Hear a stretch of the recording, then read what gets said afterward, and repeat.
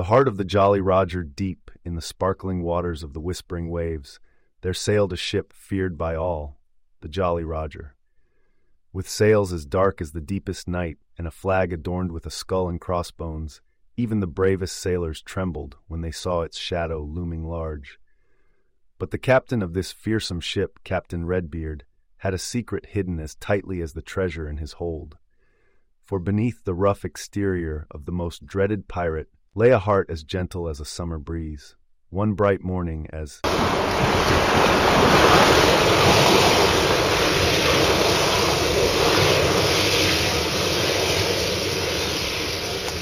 lapped gently against the wooden hull, the crew of the Jolly Roger stumbled upon a tiny, deserted isle. Among the palm trees and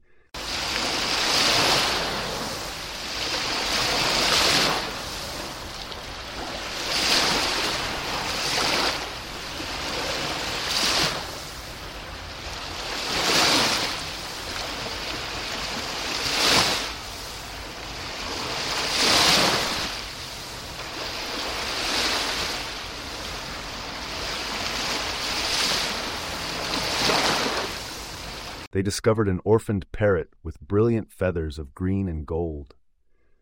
The crew expected their captain to ignore the creature, or, at worst, teach it to squawk menacing words. But Captain Redbeard, with a twinkle in his eye, reached out with a gentleness none had seen before. "Ahoy, little matey," he whispered, as the parrot hopped onto his extended arm. The crew watched in amazement as their tough captain tended to the parrot, sharing his ration of fruit and teaching it to sing merry sea shanties. Days turned into weeks, and the bond between man and bird only grew stronger. The crew began to realize that bravery comes in many forms and kindness is the truest treasure of all.